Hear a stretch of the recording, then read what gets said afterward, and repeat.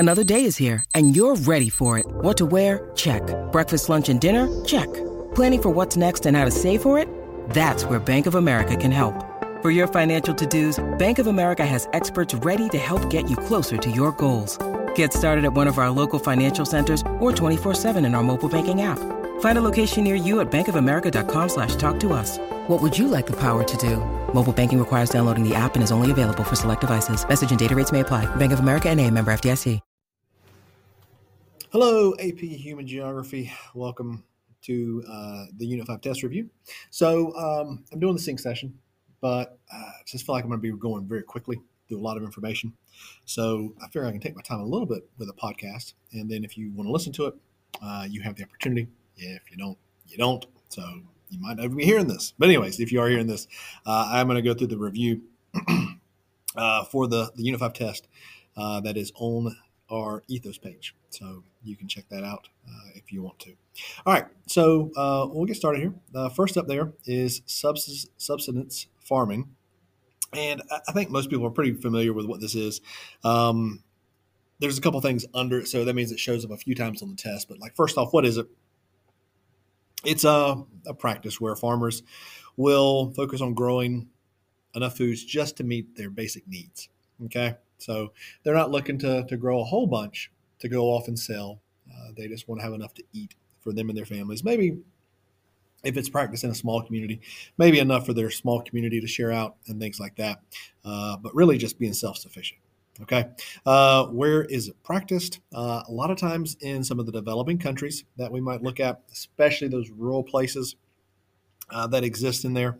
So, think of like sub-Saharan Africa, parts of India, some places in Southeast Asia, I think it's Southeast, like Cambodia.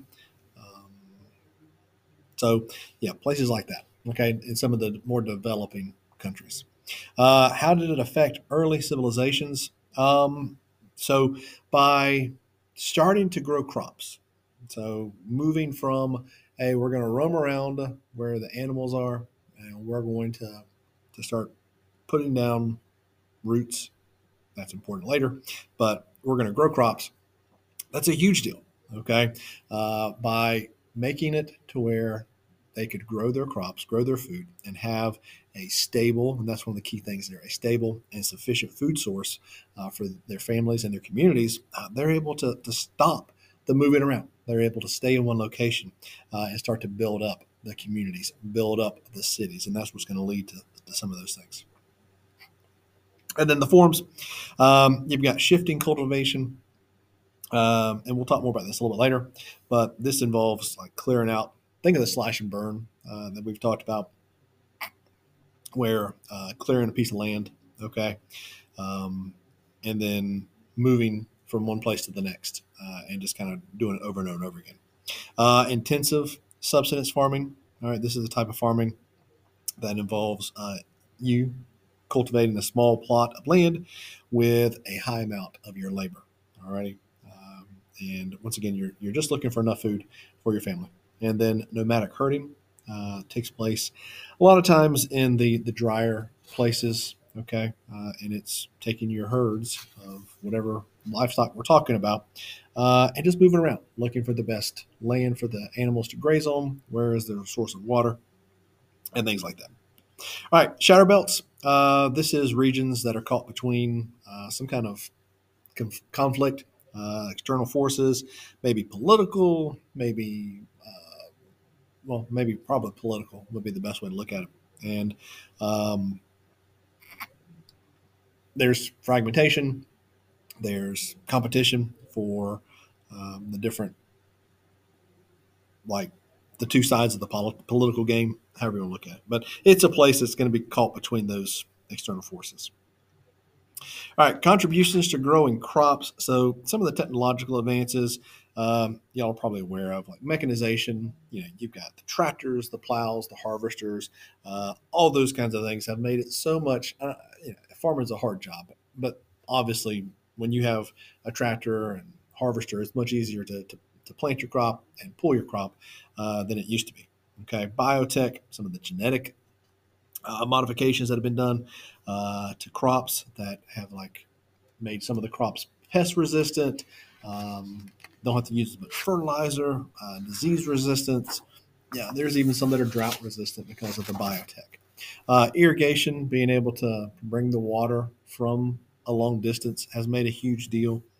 So that's the big ones. All right, early plant domestication. Domestication, yeah. So according to this guy, Carl Sauer, Sauer, it involved taking the root crops and putting them down. So earlier I made mention of putting down roots, and that's kind of what they did. They figured out, hey, we can grow these crops, and a lot of it involved the root crops, not the crops that are going to grow above the ground. So think like a carrot, that's a root crop, and things like that. Where was it located? More than likely the Fertile Crescent, which is going to be the Middle East, places like modern day Iraq, Iran, if you're familiar with the map. Those are going to be where a lot of that early domestication took place. Shifting cultivation, what is it? So first off, this is where you have a plot of land, you clear it, cultivate it, then move off of it for a while. And this allows, we talked about in one of our sync sessions about how when you plant the same crop over and over and over again, it robs the ground of its nutrients. And so by doing this, by leaving plots abandoned for a year or two, you can come back and the plot of land has kind of recovered from the growing season. Common in tropical regions, okay? And where is it practiced? Like I just said, in mostly tropical and subtropical areas. So what are the reasons for, or some of the reasons for the loss of farmland? Urbanization is going to be one of the big ones. So expanding to cities, and then the cities expanding out. That's going to lead to a loss of farmland as cities need more and more land. They just become these big sprawling places that just eat up land, basically. Land conversion for non-agricultural uses. So think of some of the things that farmland is converted for. Some of it deals with the urbanization stuff, but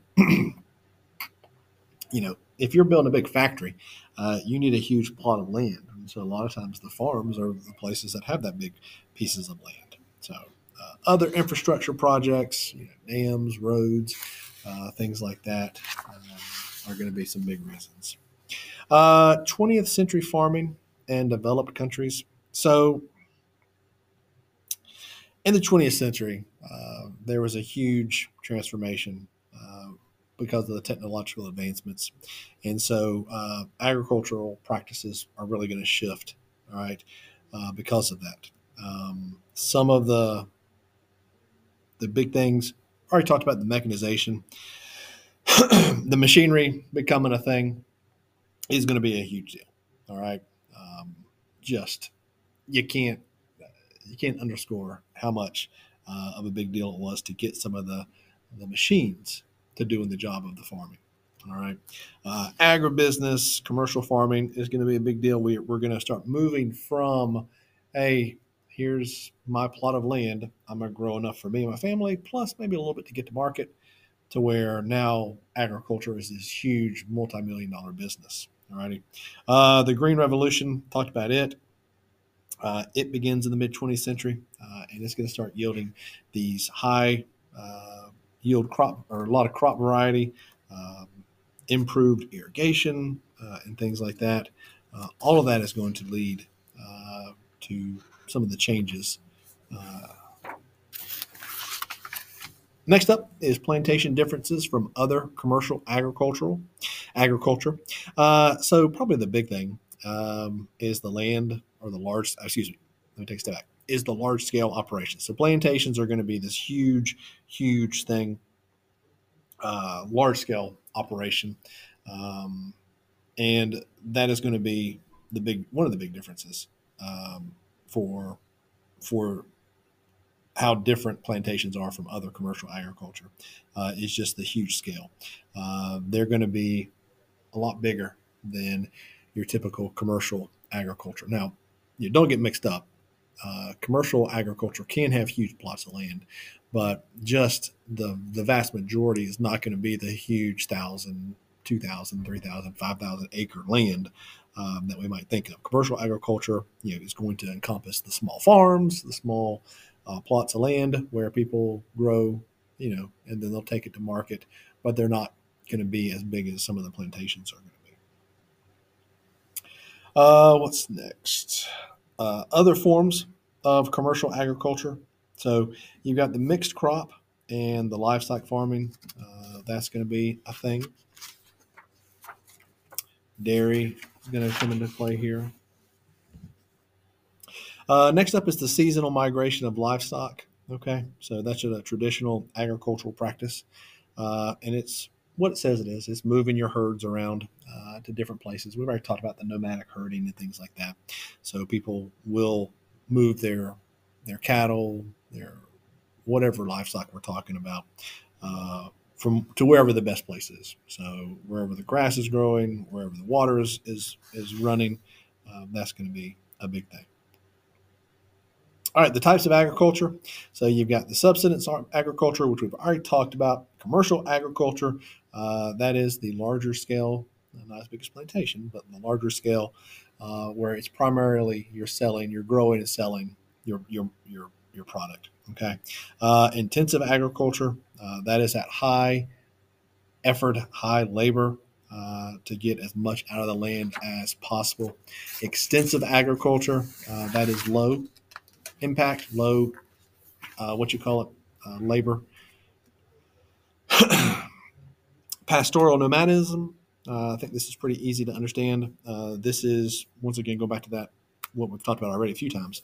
It's just moving around. Okay. The nomadic lifestyle is where you're moving. You are at an FRQ on this. And you're moving around looking for your grass, fields, whatever it might be, and a source of water. All right, we'll take a break. Be right back. Mom deserves the best, and there's no better place to shop for Mother's Day than Whole Foods Market. They're your destination for unbeatable savings, from premium gifts to show-stopping flowers and irresistible desserts. Start by saving 33% with Prime on all body care and candles. Then get a 15-stem bunch of tulips for just $9.99 each with Prime. Round out Mom's menu with festive rosé, irresistible berry chantilly cake, and more special treats. Come celebrate Mother's Day at Whole Foods Market. All right, welcome back. So I'm picking up with the second agricultural revolution. So this is going to take place mostly in England, Britain, the UK, whatever you want to call it, in the 18th and 19th centuries. Okay, and I realize I say okay way too much. Anyways, it's going to lead to better agricultural practices, more modern, more efficient methods. So a couple things. Enclosure is a thing that happens during the second agricultural revolution. And that's where you start to enclose these large fields, with fences, hedgerows, whatever it was. Crop rotation, starting to realize, hey, we need to grow different crops in different places in order to maximize the nutrients of the soil. Let's see. New crops come around. You start to see some mechanization, not stuff we see in the 20th century, but the tools become more technologically advanced for the time, and things like that. All right, problems facing farmers in developed and developing countries. So the big one is surplus production. They face a lot of problems, but the one that they kind of have together is going to be that surplus production, where if they make too much, that's a problem. Because if they make too much, can they sell? Surplus is where you have too much. There's not enough demand for your product. And so you have too much and it's just sitting there and rotting. Okay. All right. I'm trying to go through and make sure I find the next thing. All right. Rural residential pattern in agricultural areas around the world. Really weird. Like, when I say weird, like just for a review question. So we're looking for nucleated here, Nucleated. And this was one of the first things we talked about. This is that settlement pattern where everything's going to be kind of clustered closely together. All right. So instead of it being the big giant farmland, it's going to be everything's close together. Wheat domestication. So you don't think of having to domesticate some of the plants, but we did, and it's taken those wild grasses and turned them into the different wheat varieties that we have and can eat. And it is one of the major crops that's out there already. It's probably going to have started in the Fertile Crescent in the Middle East. Diffusion and the Columbian exchange. So cultural diffusion, remember, that is the mixing or the mixing and matching of cultures. And the Columbian exchange, just remember, you had the New World, so the Americas being discovered for the first time by the Europeans. And just the goods going back and forth is all this question is getting at. And the crops, there's a list. I think the map has a list of all the different crops that are going to exchange. That's what it's getting at.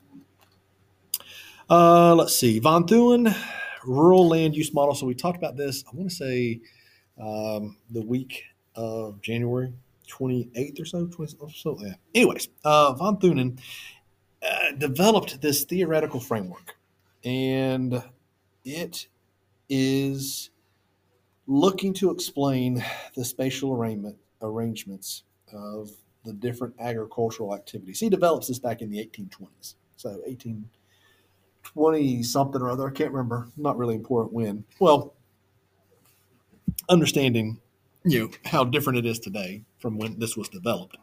But basically, the agricultural activities are going to grow around the central market, the central city in this model. Okay. So the innermost rings are going to be the ones that really have to be close to the market. The market is where everything grows out of, and then you got these circles. Alrighty. So the innermost ring is going to be the things that are perishable. Perishable means that, hey, this could go bad. So I got to get this to market as quick as possible. So think of dairy, some of your fruits and vegetables, if they sit around for a while, think of maybe your parents have bought some bananas because everybody was eating bananas and then no one eats them and they go bad in like 3 days or something like that. That's what we're talking about here. So need to get these things to market as fast as possible. And then as we go out from the rings, you get to where we can have things that last longer and longer and longer. So like lumber, you don't have to get that to market right away. You can take a couple of days, you can take weeks, months. Alrighty, grazing land for your animals, that doesn't have to be close to the market. So it's just this spatial arrangement of getting things out. Okay, the market town, that is going to be where the business takes place. That's the central market. Alrighty, and it's where everything grows around that. Let's see. We already talked about the innermost circle of his market of the model. That's the closest to the central market, and it is the perishable crops. Let's see, choosing commercial farm products. So this is going to be influenced by the spatial organization of agricultural activities. And the model is going to suggest that farmers make decisions about what to produce based on trying to minimize transportation costs to the market. All righty. So once again, that's going to, the perishable stuff is going to play into a role here. Hey, I'm close to the market. I can grow this crop that, goes bad pretty quickly, but I can get it to the market really quickly from the time I harvest it, versus, hey, I'm pretty far out. I need to grow this. I'm a little bit further out. All right, hopefully that makes sense. Let's see, the primary sector, economic activity. So the primary sector is the segment of the economy that's involved in the extraction and production of raw materials. And it, whoever's a part of this is going to take it right from the natural environment. And it is, going to be things like agriculture, forestry, fishing, mining, things like that. It is where the resources for pretty much all the other things come from. Cattle domestication. So this is going to take place during the Neolithic Revolution, and it is really a transition from hunting and gathering to that settled agricultural spots, because once again, hey, we start to grow crops. Now we also realize, hey, if we take some of these animals, we can keep them here, and we can, keep them close by, and we can harvest them when we need to. So a pretty big deal there. All right, let's take another break, and we'll be back in just a second. All right, welcome back. Try to wrap this up with this thing. No more breaks here. So the next question or the next topic is why divide the world into agricultural regions? Excuse me. So this is going to allow us as geographers and just people in general to kind of analyze and understand the distribution, the characteristics, and patterns of all the different agricultural activities that take place in different parts of the globe. So think about it.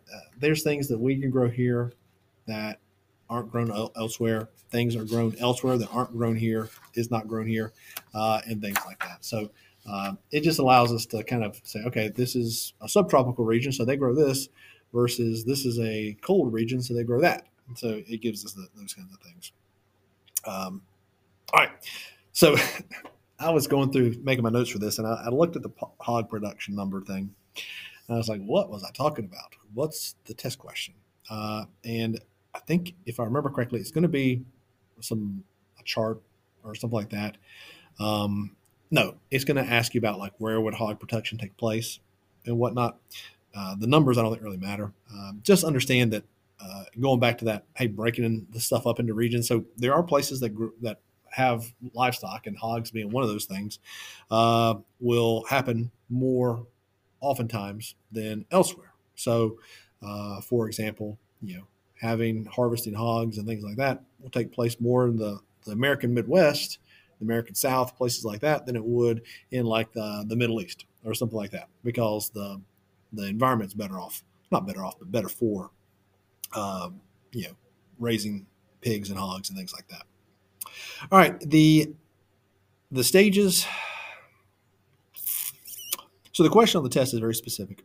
You got to know the 5 stages, so be sure you're aware of them. First up is the age of pestilence and famine. Okay, and this is the early stages of human history. Very little development. Populations are going to experience high mortality rates here because of all the infections, because of the famines, because of the epidemics that are happening. Alrighty, life expectancy during this stage is going to be pretty low, and a large amount of the population is going to give into the infectious diseases. All right, next up is the age of receding pandemics. During this time, we start to see some improvements in society. So sanitation's getting better, nutrition, living conditions just overall are going to become much better. And that's going to help with the decline in some of the infectious diseases. So a lot of those infectious diseases are going to come from the fact that we didn't know any better. We didn't know to throw away our trash and things like that. The decline in infectious diseases, we'll see. So even though there is a decline in infectious diseases, there is an increase in chronic diseases and non-communicable diseases during this time period. Next up is the age of degenerative and man-made diseases. So we're further developing along economically and technologically and just becoming better and better and better, and better about sanitation and those sorts of things. But we have chronic and degenerative diseases becoming more prominent. Okay, so lifestyle-related risk factors like diet, physical activity, tobacco use, things like that become significant contributors to our disease burden. Next up, the fourth one is the age of delayed degenerative diseases. So we have advances in medical science now. We have healthcare. We take preventative measures to try and stop some of the diseases that we've made and that have become a problem. Okay, and we'll see life expectancy really increasing here. Populations, we benefit from all the new medical advancements and things like that, so we're living longer. The fifth one and final one, the age of behavioral and lifestyle-related diseases. So in these highly developed societies, there's a focus on managing and preventing diseases associated with some of our lifestyle choices. So public health is going to emphasize health promotion, disease prevention, and things like that to get rid of some of those lifestyle-related diseases. Okay, next up is the Hindu sacred stories. Those are the Vedas, so that's what they're called. Capitalist industrial versus capitalist commercial. So capitalist industrial refers to the sector of capitalism that's pretty much focused on industrial production and manufacturing. So if you see capitalist industrial, that's what that's going to be. Capitalist commercial, on the other hand, focuses on the commercial or trade aspects of capitalism. So, hey, capitalist industrial is production. Capitalist commercial is more of the trading of the whatever it is. U.S. agricultural policies. So let me give you a couple that the U.S. has. Some things like encouraging farmers not to grow certain crops, which are in excess supply. This is going to be a big one. From back during the Great Depression era, the agricultural, oh my gosh, I'm drawing a blank. AAA, I can't remember what the three A's are. Anyways, they would go around and they would pay farmers to not grow crops because there was too much of some of the products. Paying farmers subsidies when commodity prices are low. So, hey, you're not going to sell this for very much in the market. Let us supplement your income. That's what a subsidy is. And then buying surplus agricultural products from farmers to give to different groups, whoever it might be. Basically, trying to get money into the farmer's hands and kind of reduce production because production is too high. Abraham Levitt. So his name is on the test. He's going to be associated with the Levitt towns, which is basically the start of the suburbs. So him and his family were construction people, and they came up with the cookie cutter houses that you see in some of the pictures from the 40s, 50s, and 60s. Let's see, developing countries, types of agriculture. So subsistence agriculture is one of the big ones. Smallholder agriculture, some cash crop farming. Those are really the big ones. Shifting cultivation criticisms. So shifting cultivation, and some of it's criticisms. I said it all at the same time. The big one's going to be deforestation and habitat loss. When you do this, you're basically slashing and burning places, and you're getting rid of, you're destroying the environment basically. Okay, and there's a lot of consequences for that. U.S. agriculture as a percentage of the labor force. So it's small at this point, probably under 5%, 2 to 5% be my guess. U.S. farms and the food production industry. This is going to play into the role of agribusiness. Okay, so basically that is what the agriculture sector has turned into, is this agribusiness, where that is what they do. That is the only thing they do, is they deal with the crops and the livestock and things like that. Asian farmers practice what type of farming? Mostly intensive subsistence. So that is where they have small plots of land and they have a lot of work to do, and they're only growing enough crops for their families. Crop complex, combination or system of crops that are grown together in a specific agricultural setting.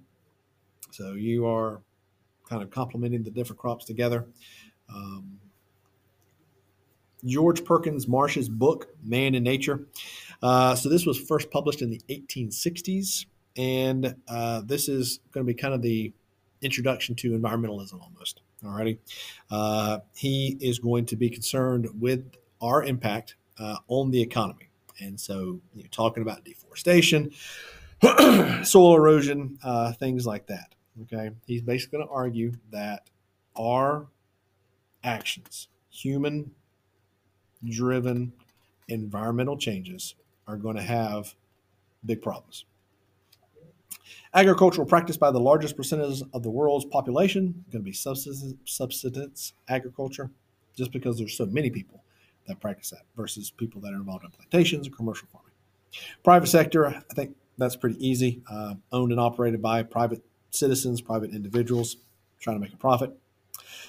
Commercial agriculture versus subsistence agriculture. I think y'all should be good here.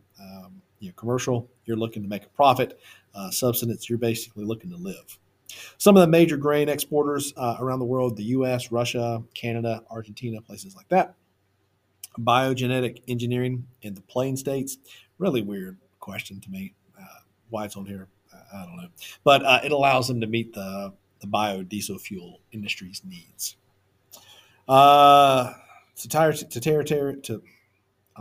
be able to say it now. I had it in my brain, now I can't. The sector economic activities, TERTIARY. I can say it in my brain, but it's just not coming out of my mouth. Sorry about that. But this is the service sector. Okay, it is going to involve provision of services rather than the production of tangible goods. Okay, and it's a huge part of our economic activity. Alrighty, as it does a whole bunch of things like retail, hospitality, things like that. IR36 is a variety of rice. It is a high yielding rice, and it was developed because of that. So they kind of messed with this rice's whatever they do, genetic code or whatever, to make it yield more. Finally, luxury crops. This is high value, non essential agricultural crops. So think of like coffee. You know, we don't need, well, let me take that back. I need coffee. I drink like 3 cups of coffee every day. So I need it to get by and get through my day. But if I was to come off of coffee, I would live, right? Tea, chocolate, all these things are farmed and they're a huge part of the economy, but they are non-essential. They don't really contribute to our well-being. And then map skills, there's a lot of maps on here where you have to look at, read, interpret. So take your time with those and make sure you're good as you read through them. There's a few charts, graphs, things like that to take a look at as well. So just be aware, as you go through that, you will see some questions on some of the maps and whatnot. All right, best of luck. Always reach out if you need anything from me, and good luck on the test. All right, guys, take care. Bye-bye.